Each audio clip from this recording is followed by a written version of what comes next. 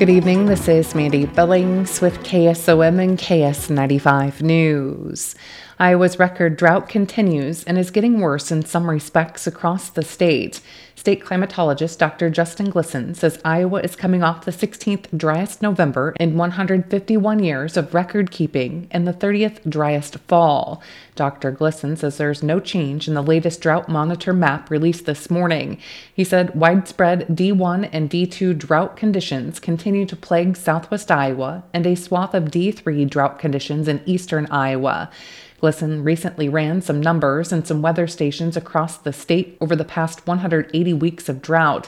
What he discovered is concerning, especially for municipalities across the state. Atlantic's National Weather Service co-op station is running at about 66% of normal. They've received about 96 inches of precipitation, but that's almost 51 inches below average. So you see this at a lot of stations in the drought regions that they've missed out over this last 3.5 years of at least a year's worth of precipitation. So that just gives you an idea of how extensive this drought has been. Glisson said this drought is not as pervasive as the crop failures caused by drought in 1988 and 2012.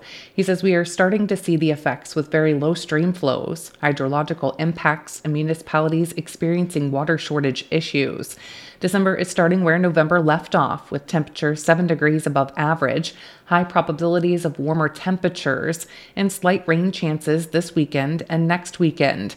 However, he does not think the moisture will come from snow.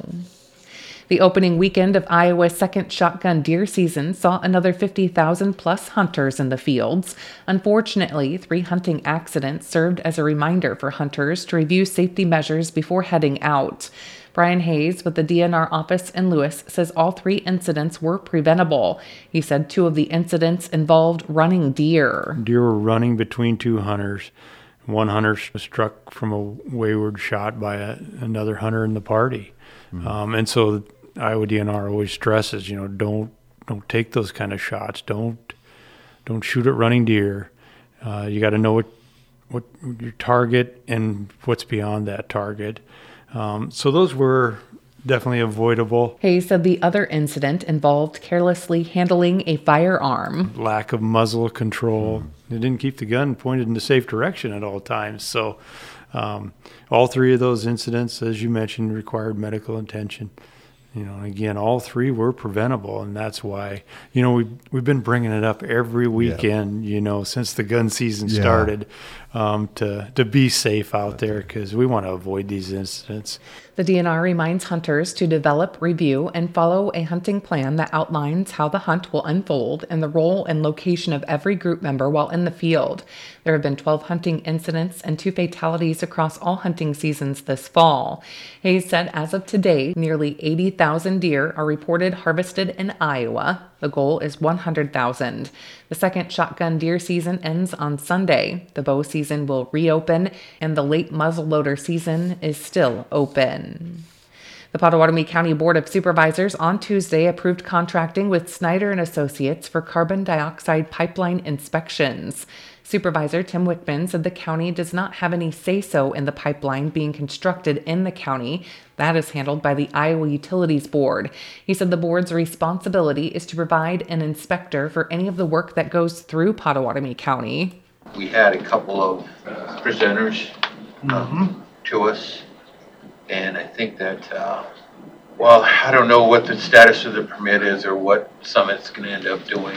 I think that we need to make sure that we at least have something in place in case it does begin. Mike Geyer with Snyder & Associates said they are focused on protecting the rights of the landowners. Make sure that land is restored to its prior condition, make sure drain tiles are repaired, make sure drainage is maintained, seeding and restoration, all of those things. So again, it would have nothing to do with the pipeline companies themselves. It would be an agreement between the county and whoever provides those services. And it's fairly well spelled out by the Iowa Utilities Board what things would be included within those inspections or observations. The supervisors approved a motion to contract with Snyder and Associates as the county inspector for any CO2 project that would go through Pottawatomie County, specifically Summit Carbon Solutions. Cass Health announced it has been recognized with 2 2023 Performance Leadership Awards for excellence in both quality and patient outcomes. Compiled by the Chartis Center for Rural Health, the Performance Leadership Award honors top quartile performance among rural hospitals. Cass Health CEO Brett Altman. So we are really proud of our staff for receiving the Performance Leadership Award. It's actually 2 awards, one for quality and one for outcomes. And it's a little bit of a misnomer. What it really means is we're in the top quartile in the country for both quality and outcomes. And actually, we blew that away because we were in the top 4% in the country for both, meaning that we have higher quality and better outcomes than 96% of all the other hospitals in the country. The Performance Leadership Awards are based on the results of the Chartis Rural Hospital Performance Index, the industry's most comprehensive and objective assessment of rural hospital performance.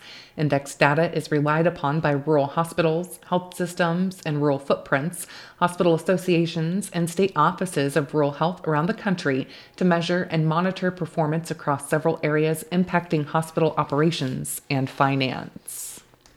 The Atlantic Police Department held their 11th annual canned food drive to benefit the local food pantry between November 17th and December 13th.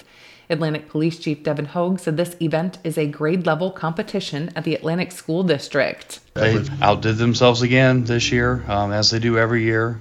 Total collected was 3,949 items. Students attending the Atlantic Early Learning Center through 5th grade participated. We pair them off in a competition so we can get a little bit of, the juices flowing and getting them wanting to kind of, they run down the hallway and I think they're talking back and forth a little bit about how they're doing, but it's all in good fun. At the end of the day, it benefits the food pantry in a great way right before this, the holiday, to bring in almost 4,000 items.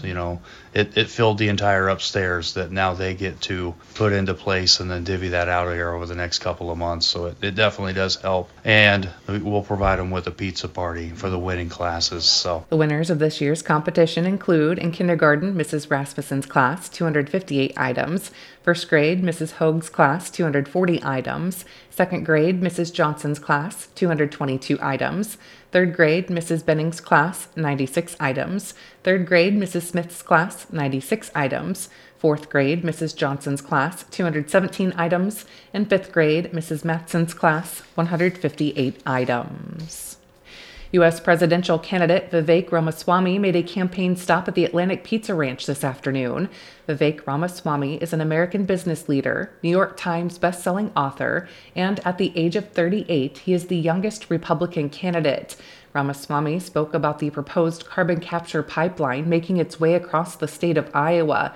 He said using eminent domain to take over the land of innocent farmers is wrong. There's actually good anecdotal evidence that the farmers who have farmland next to an ethanol plant have higher yields because there's more carbon dioxide in the air. So there's a natural way of capturing carbon. It's called plants. And so all of this is the use of eminent domain. It's a betrayal of our Constitution. Along with that, Ramaswamy spoke out against the climate agenda, which he said has actually sacrificed what makes this country beautiful and nourishing. By the way, every civilization in human history, everyone, has tried to change the weather. Rain dances, sacrificing virgins, cutting out your heart in the Mayan and Aztec civilizations. Well, now we have this thing that we're trying to do. We call it climate policy. It's a religion. It's a cult. It's a substitute for true belief in something bigger than ourselves. You don't pledge allegiance to that flag. You're going to pledge allegiance to a different flag instead. Quite literally, the transgender flag. That's what it comes from. And so we got to see that side of it, too. It's not just the government subsidies and the crony capitalism. That's half of it. But half of it is we have a nation of sheep right now. And it's going to take a leader, I think, to revive that spirit of who we are, to bring back our self-confidence so we can say hell no to these toxic religions that are foisted on us from on high.